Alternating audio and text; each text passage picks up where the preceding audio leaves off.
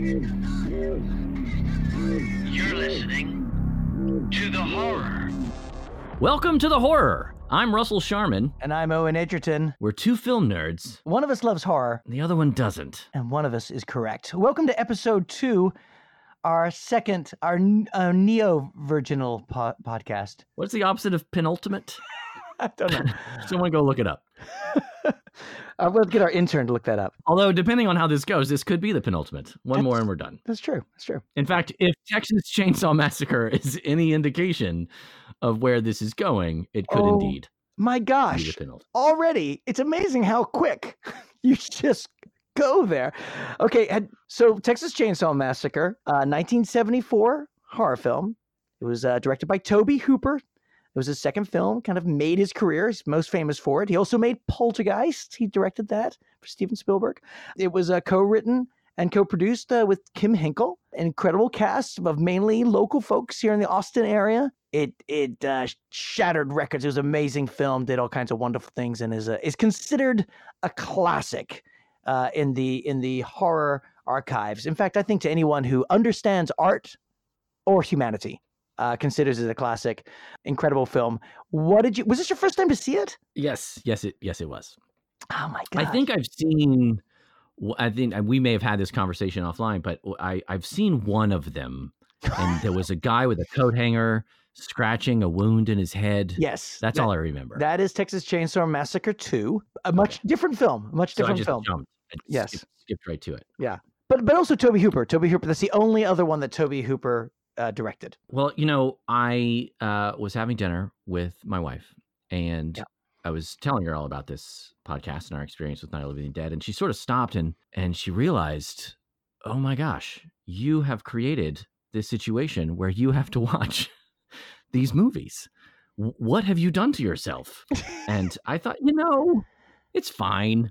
It's fine. How bad can they be? And then I watched Texas Chainsaw Massacre, and the whole time I'm thinking, what have I done? What have I done to myself? Subjecting myself. When I take my puppy to the park, sometimes my puppy just instinctively knows it needs to eat certain pieces of grass, certain plants, and it only knows not because it's thinking, but because its gut tells it this is right for it. This is what you've done. You're doing your body good. This is actually some deep-seated need to connect with horror. Yes. And all of my protestations are defense mechanisms. Yes, of course. And that's why it's going to take a long time. But you know who's patient and loves you? Your buddy Owen. Who's not patient is the person who has to sit through the first hour of Texas Chainsaw Massacre. Whoa! Wow. Okay. All right. So. So this is your first time to watch it. Which the first hour is like a home movie of 4 kids in a van. You watched it, and Chris Farley in a wheelchair. Oh, so you watched it at home on your computer, I imagine. Yes, is this what you did? I did. Okay, this may be a trend. I don't know where else I'm going to see these. So, well, I mean, it's true. It gets a lot of screenings. It's 16 millimeter. I will print. say, and this is not a plug. This is the second week in a row. But I could not find it. I could not find Texas Chainsaw Massacre. Shockingly, the local Arkansas Public Library did not have a copy, nor did the University of Arkansas. And so I signed up for a free trial of Shudder. Oh! So that I could watch Texas Chainsaw Massacre. I was about to say, it's like, Russell, you should have Shudder. I love Shudder. Hey, Shudder, pay us some money. Hopefully they will. I keep promoting them accidentally on other podcasts, but I'm a big fan of Shudder. They do, and that's what I was going to say. That's the best place to go watch it. They actually have my movie Follow right now, but I think it's going to be disappearing in a little while. But Shudder's all right, man. I'm glad you watched it on Shudder. Welcome to the family. Is that a pun on Texas Chainsaw Massacre? Ooh, that's good. Okay, so let's see. For those people out there who are listening who don't know the basic plot of Texas Chainsaw Massacre, there is a brother and sister and a couple of friends. They go out into the Texas rural landscape because they have heard that a cemetery has been disturbed and some of their relatives were at this cemetery. So it opens up with these incredibly disturbing shots, photographs of decomposed bodies being repositioned into weird modern art. type things. As they continue on their road trip, they pick up a hitchhiker. He's really freaky. He used to work at the meat slaughtering house. He ends up cutting one of them, seems to do some kind of spell on them. They stop by a gas station that sells barbecue, but they find out they don't have gas at the gas station. They visit an old house that used to be kind of like the grandparents' house, and they wander down to the one house they should never touch. And that's when the horror really begins. Yeah, again, like an hour in. But the opening is incredible. Don't get me wrong. There is a lot of interesting things going on in this film. My feelings about it are from a sort of 30,000 foot macro view. But I agree. The opening was very affecting. The sound design is actually, well, I've got two feelings about sound design in this movie. Some of it is very affecting. Some of it is just a wall of noise. I mean, I get that chainsaw is in the title, but between the generator and the chainsaw and the incessant screaming of Blondie, whatever her name was, for a good half of the movie, that's all you hear. But when that's not happening, I did think sound design was pretty good. I think you mean Marilyn Burns, and referring to her as Blondie. Is that what film professors do at your university? It's a point of pride. I'm not looking this up on IMDb to remind myself of their names. Well, I appreciate that. Franklin's the guy in the wheelchair. Yes. Right? Yes, he is. Okay. And he was played by Paul Pardian. And he's done some great interviews just talking about being on set, because it was a wild production. The production of this was made, these folks were making it for not very much money. A lot of them were just out of film school. There was a lot of sort of suspicions that maybe the filmmakers didn't know exactly what they're doing. And so there were some crazy parts of the set, including, and we'll get to this later, but the 24-hour day of shooting, which is that dinner scene, which was done in one 24-hour stint. Terrifying in itself. But the sound stuff was even done, like Toby Hooper talks about just sort of trying to make up different weird sounds in an apartment of like, what happens if we take this and creak it, twist that and creak it. So I love the sound of that, the photograph being taken. It's a wild, crazy sound that I hadn't really remembered hearing before in a film. And it's just become maybe the more so for me than a chainsaw, that sound. Tweak. I should look up how they made it, but that sound, that's what they went into the future and got you doing that. I'm pretty good, huh? And put it in there. The sound design's so crazy, it's so creepy, and then there's the great John Larroquette with the voiceover in the beginning, which I have to admit I didn't realize it was him until the credits. Yeah. Oh, I see. But great voice. Isn't it a great voice? Opening. Yes. Long before Night Court made him a star, he was the voice of horror. So you felt it started out too slow. Okay, I of course I completely disagree. But first, we're at the graveside. Let me clarify. Yeah. Let me clarify. It opens strong. It opens strong with those visuals in the graveyard, and I appreciate that. Yeah. And I thought it was doing some interesting things again with sound design and the voiceover of the newscast. Yeah. And that was such sort of a foreground sound that it really made me pay attention. And I was trying to find the thread. The only thread I could really find was just this overall sense of the world going to pieces.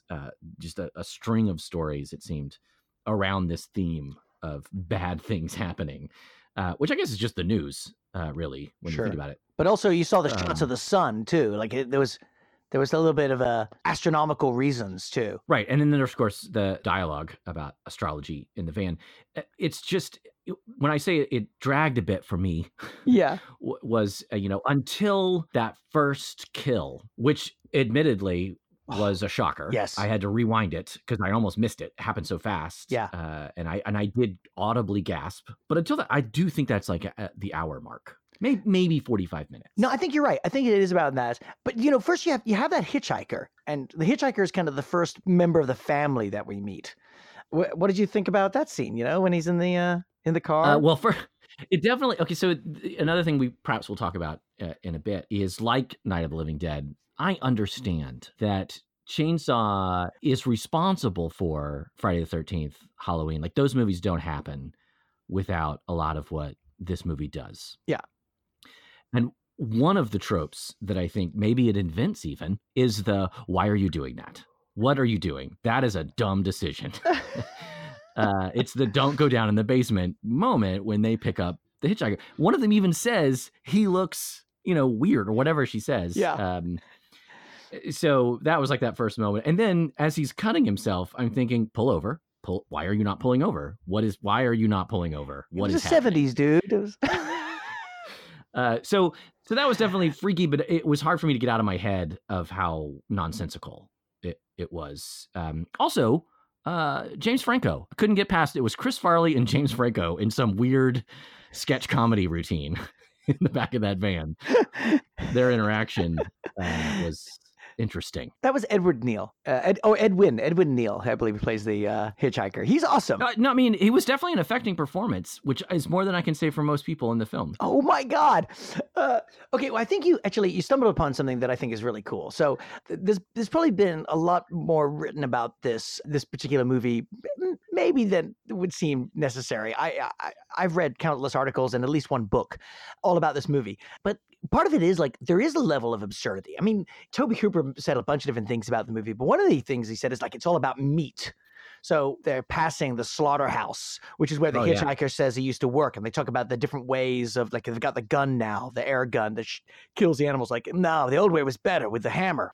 But there is like a level of absurdity, right? Without a doubt. Like, this is one of the things I love about the movie. And I know we talked about this in the last one as an independent movie of like, again, this is a movie where I don't trust the filmmakers.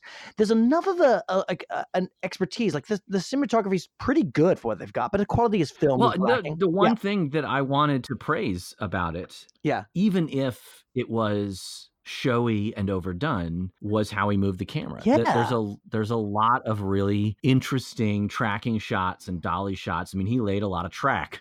Yes. Often unmotivated and for no good narrative reason, but still beautiful to look at. That shot under the swing. Oh, yeah. As she's approaching the house. And to your point, the cross-cutting with the cattle. Yep. To me, even before I knew what was coming, I recognized there was this very intentional visual association between the kids in the van being led to slaughter. Right. And that's compelling visual stuff. Like, that is respectable filmmaking. And I can appreciate that, which is why I didn't feel like the filmmaker didn't know what they were doing. I actually felt in better hands than I did in Night of the Living Dead. Oh, okay. In terms of craft, which almost made the lack of any kind of thematic intent or redeemable narrative more frustrating. What the hell does redeemable narrative mean? Like there's no story here. A lesson or story? You mean that I don't need a Lifetime, Ginny eats something after school special, but I do need a sense of like this is about something rather than just a kind of depraved window into grotesquerie. I see what you're saying. So you feel that it's simply a display of the grotesque, without absolutely. So without question. So let's follow Sally, right? She's our main character, right? But you could say another way, other people have sort of interpreted this like, no, Leatherface is your main character. Leatherface is sort of the put upon character whose house is constantly invaded. I mean, he keeps getting his house. People keep showing up at his house. There's a scene at one point. What's he to do?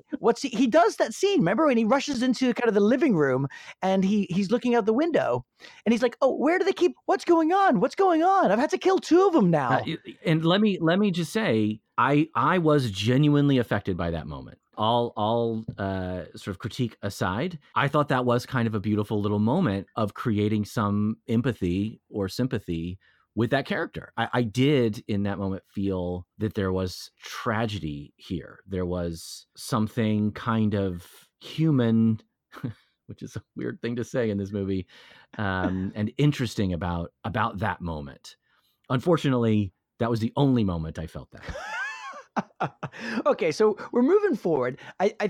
So I think you're right. That first kill is incredible. The guy goes up to the door, and all of a sudden, Leatherface is there. He grabs him, and the door slams shut. Like, it's gone, right? It's just like so dramatic. And then, of course, the girl on the hook. is got that incredibly crazy scene. Now, one of the things that's really fascinating about this film, you've sort of talked about the macabre and the gore. I'm not sure if you mentioned the word gore, but this film is, of course, a reputation of being incredibly gory. But if you watch it, there's almost no blood. There's almost no actual gore. Every time there's going to be a moment of gore, the camera cuts away to something else, including maybe the most famous of the gore scenes, a girl being hung on a hook by her back. But again, the camera cuts away. Now, the reason they did this, Tobe Hooper was hoping for a PG rating. He thought we could possibly get a PG rating if he had less blood or no blood. Of course, that didn't happen. They ended up getting an R rating, and often actually had its main playing on Times Square in porno theaters is where it got its biggest clientele. But it doesn't have gore. I think it's kind of a fascinating aspect of how much it leads you to have your own nightmare. Well, you bring up an interesting point. The fact that it had its most successful run in porn houses in Times Square, I think maybe brings up something, a recurring theme perhaps in our discussions, is the thin line between pornography and horror, in the sense of exploitation. Obviously there's that old definition of porn's difficult to define, it when you see it. But there's a similar taint to it in my mind of the kind of exploitative quality of especially a movie like Chainsaw, which to me just feels grotesque in the same way that hardcore pornography is grotesque. Can you describe that? Just like it's not that kind of podcast though. We're trying for a PG. And I think maybe in some ways that is the heart of my issue, and maybe even why we're doing the podcast. And this is something I'm going to discover as we talk throughout the podcast series. I'm sure I will explore more deeply where my resistance comes from, but I think I'm starting to get a sense of what that is already in episode 2. So I think likewise, I'm trying to discover, well, what is it I love about this film? Because I can't help but agree with you that there is the line for sure. Like those theaters playing porn and weird films on Times Square, we're doing usually like horror movies or softcore porn or whatever. Like, yeah, without a doubt. Like, what is it about that? Or, why do I love this movie so much? I think, though, the funny thing is, you talked about it having no redeemable plot or redeemable narrative. Yeah. But what terrifies me about this film, specifically actually the second half and as it moves forward, is it moves from a sense of uneasiness that is, I think, partly motivated by really cool camera shots that are sort of strange, and also the art design is pretty wild, and the whole situation, you go from being like, all right, I'm away from home, at least our characters that we're riding with, we're away from home, but at least we're on the road. Oh, now we're kind of off the road. Oh, now we're further down a hill. We're way off the road. In fact, we're at a house that is so far off the road, they run on a generator. They are really off the grid. And that is not safe anymore. We are in the unknown. And once we get there, it does become like a dream or like a nightmare. Things start to make less sense than they should. Sally doesn't just jump through one window. She jumps through 2 windows to escape. Like, it's a completely repeated beat. There's just sort of this bizarre nightmare that goes on, and that nightmare lasts the whole way through, and at the very end our character escapes. She escapes and the nightmare as dawn arises, is when we usually wake from a nightmare, but there's something that glints in her eye that maybe she's carrying a lot of that nightmare with us. But I wonder, there, in the same way that dreams and nightmares don't have an orchestrated theme, the dreams and nightmares, even when we interpret them, it usually limits their power. That there's something to just allowing them to be a dream, and allowing them to hold what either thrills us or terrorizes us. And so for this one, this is a nightmare, and I watch it and I experience that thrill without necessarily having to go, but did I learn something from this? Has this made me a better human being? I don't know if I need that. That's a fair point. And I'm still, like I say, groping toward understanding my own feelings, not only about this film, but about the genre in general. Because there are plenty of films that I watch that I would be hard pressed to defend on similar lines. The work of Michael Haneke, for example, one of my favorite filmmakers, a movie like Caché or Code Unknown, or even Funny Games, which I've watched both in its original language and in the English remake, which one could argue is as depraved as Texas Chainsaw. So why do I defend that or that filmmaker and have such disdain for something like this? I don't have a good answer. And hopefully through this podcast, I will stumble my way toward one, or I'll just be won over to the dark side. But because I agree, I don't think that it needs to have a lesson, but I do feel like it has to be about something, in the sense that Friday the 13th, I feel like it's about something. I understand the story there. I can identify, especially with the ending, and you sort of reveal what this whole story was moving toward. Or Halloween, I feel like there's a driving narrative there that I can get on board with. It's a train that I can get on and have an experience with. Whereas this, and again, I'm going to come back to your comparison, it just felt like porn, where I guess the story doesn't matter. It's just about, can I shock you with visuals? Well, the story is, I think, actually really simple. And but I would say, actually, I think better than like Friday the 13th. The story is a girl trying to survive. Like, that's it. It's just, she's trapped in a nightmare. And how does she get out? And the nightmare just becomes more and more intense. And even when she escapes, she doesn't escape. The place she runs to when she runs back to the gas station, and the cook says she's going to help her and then puts her in a bag and, drives her back to the house, poking her with a stick and giggling as he does. Yes. Great scene. You got to admit, that's a great scene. Sure. But I also keep coming back to the fact that, okay, if that's what this movie is, well, she doesn't even get to the house until 30 minutes left in the film. So we've had an hour of them just, I don't know what they're doing, hanging out. And I just, I mean, I get it. Don't get me wrong. I understand. Yes, you had the youngest member of the family in the van, and you had that sort of kicking that off. But if it's Sally's story, she doesn't do much till the last half hour. And then, well, it's not just Sally's story. I mean, well, and I will say too, Franklin. Oh, Franklin. I'm so glad he died. Sally, I will say she does terrorized quite well. Yes. I believed her performance, so much so that there was a part of me that was, and this is something you would know more than I do, but I know there was a sort of mythology around this movie that this was somehow based on true events. And I think even I believed that for a long time. I'm from Texas, as you know. And so there was a kind of lore that this was real. And certainly her performance, it almost felt as though the filmmaker was pulling a Kubrick or something and maybe thrust her into this environment without any preparation and just let her react, because her reaction seems so authentic. Right. Well, let's see. Let me start with the first one, the second one first. So there was a nightmarish feel on the set sometimes. They were shooting in a Texas summer, and I was talking about that one scene, the dinner scene, where she wakes up, she's tied to a chair. There's Grandpa.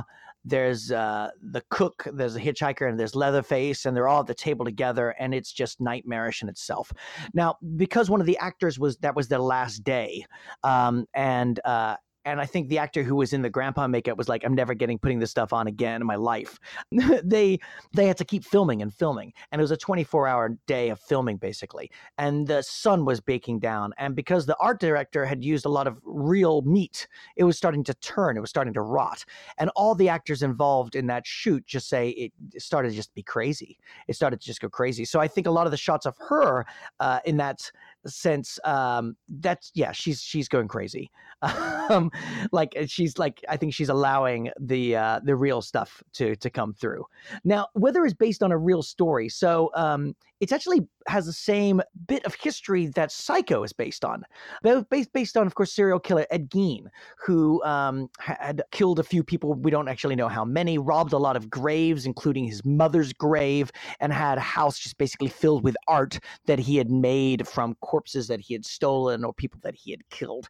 And he seemed like such a nice, quiet guy. So Psycho, Bloch's novel, the guy who wrote the novel Psycho, he based it on Ed Gein. And then Texas Chainsaw Massacre was kind of based on that. That's basically as much as you have to be based on. Nothing happened with a family of cannibals or anything like that. That we know of. That we know of, yeah. No, and I will say the production design is incredibly affecting to see the detail of all of the furniture and so forth.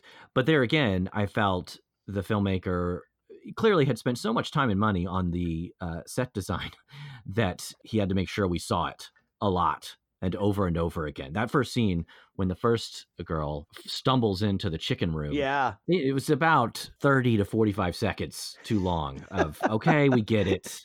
We see the bones. I love let's it. move on. I love it, man. Or Sally's eyeball. Now, Sally's eyeball, I really appreciated that as a kind of filmic device, getting that close to her eye. Yeah. And the first time I was, oh, nice move, Toby. But then he did it again and again and again. I felt like, okay, it's an hour, 23-minute running time. You know, you needed to sort of push it up to that feature length. You had to put a couple more images of their eyeball. Fill the time. Well, I mean, who knows? That could be true. There's something when I watch this film. I think Tobe Hooper's a good filmmaker. I wouldn't put him in the ranks of some of the great filmmakers necessarily. I don't know. I don't know really if I would, but I do consider this a great film. I think there's like all these ingredients that come together to make a great film and to make one that's actually really terrifying. There's a thing that a programmer once said before introducing this film. He said, when I watched this as a kid, it was the first time I realized, oh, horrible things happen to people, even if they're good people, and for no reason. So I think for him, a little bit of the lack of like a narrative drive is part of the horror of it, as opposed to, for example, like Friday the 13th, and like, well, there's a reason that these people are dying. Actually, even the initial Halloween, the original Halloween, there is no Michael Myers is hunting down his sister. And that's the reason. Michael Myers is just randomly killing people. It doesn't matter who they are. There's no reason. There's no plot in that way. And this is coming out of the 70s. And I think if you're living in the 70s in America and you're seeing sort of the world going nuts and a war that has no reason that they can really figure out, and all that bloodshed that's happening, I think there's sort of something that relates of like, oh, here's a nightmare about 4 people who didn't really mess up. They didn't break a taboo. They just wandered into the wrong place, and now they're paying the price, and it's their own country killing them. I think there's something there that really resonated with people. And that last half hour is relentlessly terrifying. It's boom, boom, boom, boom. And how they manage to that level of relentless terror, I don't know. I think that's crazy and wild and amazing filmmaking. And I can appreciate that.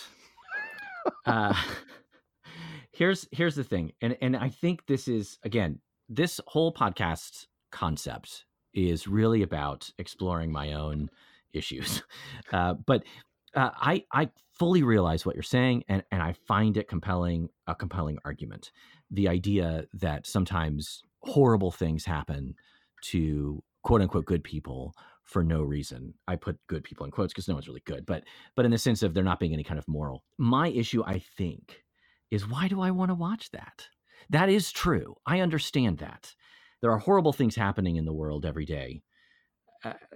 Why do I want to subject myself to that for 2 hours? Maybe is in the same category of why I don't watch hardcore pornography.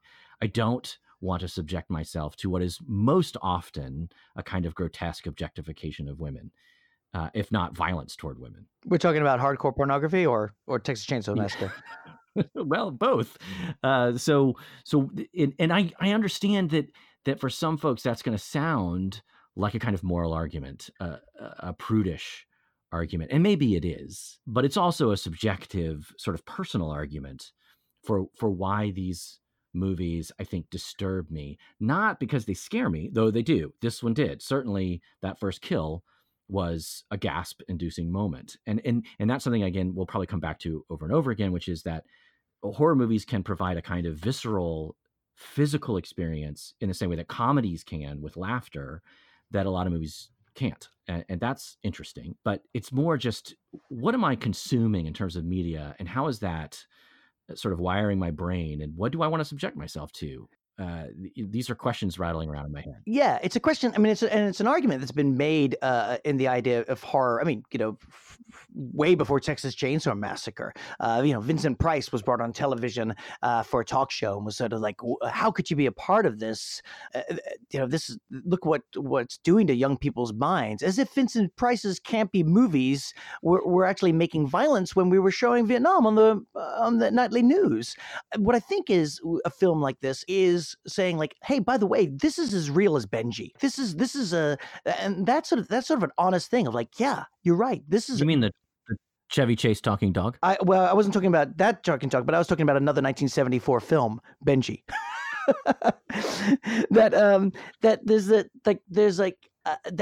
This is speaking about the world too. Like, I go to film often to be entertained and comforted, but also often kind of like, show me something I haven't seen before. Tell me something about the world that I maybe would rather not know. Expose me to things that are hard. Now, of course, you could say, well, why don't you watching a show that tells you about the evils of modern slavery and motivates you to do something? But also there's something sort of, I think, important about like, show my nightmares back to me. Show them the nightmares of my culture back to me, because I have something to learn from them. And then also just I think the process of like, I go through my nightmare, I scream, I yell, and now I have dealt with that. And this is something we'll talk about more, I'm sure, too, but it's an experiment with mortality. I need to, I think, as a healthy human being, come face to face with my mortality in some way. As I was growing up, watching movies, movies I would usually watch, mortality was, again, it was something that happened to the very, very old or someone who did something bad, right? The good person, the hero, those people get away, they don't die. And then when you watch a movie, you're like, oh no, it can come from anywhere. It can come from anywhere. It's like, oh, that's a true thing about mortality, that my death will come out of nowhere and I cannot run fast enough. And it doesn't matter if I made all the right decisions or if I'm nice or if I'm the hero of the film. It's still going to get me. And so I can deal with this in an hour and a half and watch this film and go, oh, all right, I just had the slightest dance with mortality. And that's going to teach me more about how to be alive. Again, compelling argument. And I won't deny that it could serve that purpose. And again, I'm sort of working it through for myself, but there's a part of me that feels as though if I already understand my mortality, do I need that hour and a half object lesson, especially when it's wrapped in a piece of filmmaking that I find amateurish and, at least structurally in terms of the narrative, incompetent? Now, don't get me wrong. I know this is a quote unquote classic, but I'm thinking back to, I watched Funny Games, the Michael Haneke film, which falls firmly into the same category of you get to the end and think, what the hell did I just watch? Right. And why did I watch it? But I find his filmmaking craft so compelling, so fascinating. And when you talk about, I want to see something I've not seen before, when I put in a movie like Stalker on Tarkovsky's film, or a movie like Funny Games, I'm seeing someone I trust completely to frame a shot, to tell a story, to use sound, to do the whole package in terms of giving me a cinematic experience.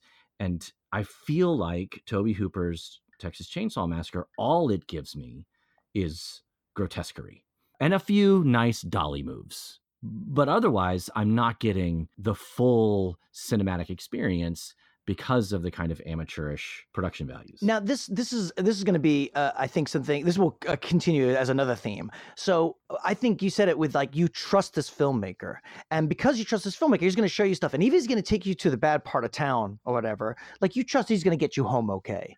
What I love about this film and some of the other indie horror movies is I do love that feeling of lack of trust. That but I'm not saying I disagree. I don't trust that Haneke is going to give me back home okay. I really don't. I don't know where he's going to take me. Yeah, and he can terrify me as a filmmaker. I'm just so enamored with his craft as a filmmaker. Funny Games, would you call that a horror movie? That's a great question, because it goes back to our earlier conversation. Last episode. Where if I find it a good film, well, it can't be horror. The Shining's not horror; it's a thriller. But yes, Funny Games is a horror movie. Yeah, I think I could say that. I'm cringing. Do you know? Do you know what the original title of Texas Chainsaw Massacre was? The script? There was a script? No, Oh, I boy. don't. I don't Head know. cheese. Head cheese. Head cheese. Yeah. You know, I think I might have liked it better as a film if it had been called Head Cheese. There's something very Lynchian about that title. Then you know what? Lynchian is a great description for this film. I think that's a great insight. As I said it, I thought, you know what? If David Lynch had made this movie, I'm not saying I'd like it better because you and I, we have a long history of disagreeing about David Lynch, but I think I would find it more compelling. I am a snob, I'm realizing. I'm a film snob. You're just now realizing this? Yes, Russell. You are a snob, but that's okay. We need folks like you. So let me ask you this: do we need folks like me? I'm not so sure. Why do you think like this movie got such a reaction from audiences and still does? When I would say that like many a more your words competent film that has a beautifully structured screenplay and more competent filmmakers, again, your words, is forgotten. Like, why has this remained and resonated? Well, I think for the same reason Night of the Living Dead was a hit. Because we were, as you've said before, we were seeing things we had not seen before. I don't know the history of horror the way you do, but I definitely got the sense, even watching it now, that this kind of on-screen macabre mise en scène, well, there you go, huh? There's the snob. Was new, you know, and people were like, "Holy crap! Did you see that? You know, that crazy movie with the furniture made out of bones and the guy with a chainsaw and a butcher block?" You know, those kinds of ideas that now, honestly, are sort of done. They're commonplace. We've become desensitized, I think, to that, which is why I think movies like Saw, for example, another series that I have never seen and hope you don't make me watch, were hugely popular because they were just, you know, it's like we've built this tolerance to this kind of imagery and we keep having to ratchet it up. Because frankly, you know, I you know, despite, you know, being genuinely scared at certain moments in the sense of being surprised, you know, the old man mask was pretty clearly a rubber mask. You know, there was it didn't fool me. The girl hanging on the hook, it was pretty clear she was not actually hanging on a hook. So it was easy to detach for me. But film goers in the mid 70s, having not seen anything like that before, I would assume it'd be much more difficult for them to detach. I still remember the story of Spielberg screening Jaws for the first time and someone running out of the theater and throwing up in the lobby when the shark ate the kid in that beach scene. It's hard for me to imagine Jaws having that kind of visceral effect now. Oh, right. People fainted when Frankenstein was the monster was first revealed in Frankenstein. It's amazing to think about those experiences, like first time experiencing that film. When we could go back to the Lumiere brothers and the train entering the station, people ran out of the theater thinking they were about to be run over by a freight train. Right. Yeah. It's taken us some time collectively to acquire this cinematic language, and now we're all fluent, and we're adding to it all the time, of course. But those innovations take some getting used to. Okay. I wonder too, though. I got to say, and I think what you're saying is correct. I think we're correct. Like the audiences were reacting to this because it is something that they hadn't seen before. At the same time, you know, and after this in the 70s and 80s, of course, we had a huge amount of slashers, everything from Michael Myers, as you mentioned, and Jason, but there's so many other ones too, just like these ones that were played at drive-ins and played at small theaters, or then in the 80s went straight to video, that just haven't resonated. And they don't have what this film has, even when they steal so many different elements. They don't have a couple of things. For example, they don't have as compelling a central figure. I mean, it's wild that Leatherface is such an icon of this very, cheap film, this very inexpensive film, as opposed to cheap. This weird skin-wearing character has remained an iconic image for us, which is pretty interesting. And then also, I think actually, again, like the lack of gore is sort of fascinating. It made for better shots. It forced them into better filmmaking. And I don't know. There's something again for that last. It's interesting, and I'm going to sound like an old man here, but to go back to Jaws, the classic example of turning a liability into an advantage, where the shark, famously doesn't work. Right. And so he has to shoot around it and stumbles upon this sort of epiphany that the less you show the terrifying monster, the more terrifying it is. And I feel that, and you may be right, that Chainsaw, despite what we do see, so much of it is what we don't. I wonder if we've lost some of that in more modern horror films, that especially those that fall into that category that has been coined torture porn, to go back to pornography, like Saw, that seem to relish in showing you everything and leaving nothing to the imagination. Well, I think we should talk about that more. There's going to be some films, including maybe some David Fincher we get into, maybe even Sinister, that was from Scott Derrickson and Robert Cargill. I think that do a really great job of showing us enough to terrorize us and not showing us everything. I mean, like Saw, basically. Saw is 7, but in 7, where we never see any of the crimes happen. We never see any of the actual torture take place. We just see the remnants of it. Saw just shows us it. Yeah. So 7 is Cinemax, and Saw is hardcore porn. I'm guessing you're not going to go ahead and seek out Texas Chainsaw Massacre 2, which you already saw. I already saw it. So I'm good. A lot more comedy in that one. I have a feeling a lot of the later ones are more tongue-in-cheek. Some of them are. That one was very much tongue-in-cheek. Tobe Hooper was like, I guess maybe in the same way that James Whale approached Bride of Frankenstein, of like, I've been here. If I'm going back to it, I'm going to do it a bit tongue-in-cheek. Texas Chainsaw Massacre 3, and then I believe The Next Generation was the next one. Texas Chainsaw Massacre 4 with Matthew McConaughey and Renee Zellweger. Right. Filmed in the same house where I filmed Mercy Black, actually. Well, of course. Kim Henkel directed that one. And then they remade it. Michael Bay's company, Platinum Dunes, remade Texas Chainsaw Massacre, followed it up with a sequel, which was a prequel, Texas Chainsaw Massacre: The Beginning. Then there was a Texas Chainsaw Massacre 3D, which played as a direct sequel to the original Texas Chainsaw Massacre. And then they made another one called Leatherface, which I haven't seen, which had a limited theatrical, and I think That's probably the good one. So yeah, it hasn't been the most successfully. It's not the best of the like as a franchise. Some films like as a franchise, you're like, ooh, that franchise. This one's kind of been a bit spotty and all over the place. But launched the career of Tobe Hooper. Unfortunately, didn't do a lot for the other folks involved. There was a lot of like maybe shady distribution companies involved, maybe a little gangsters, who knows. The money did not get to a lot of the actors. A lot of the actors remember seeing like variety ads saying how much money Texas Chainsaw Massacre brought in. And since they had all sort of made it for basically dimes and said, don't worry, when the movie makes money, then you'll get money. They're like, oh, what happened? And there was a lot of lawsuits, and maybe for them that was the true horror. All right, well, we should probably wrap this up. Let's do it.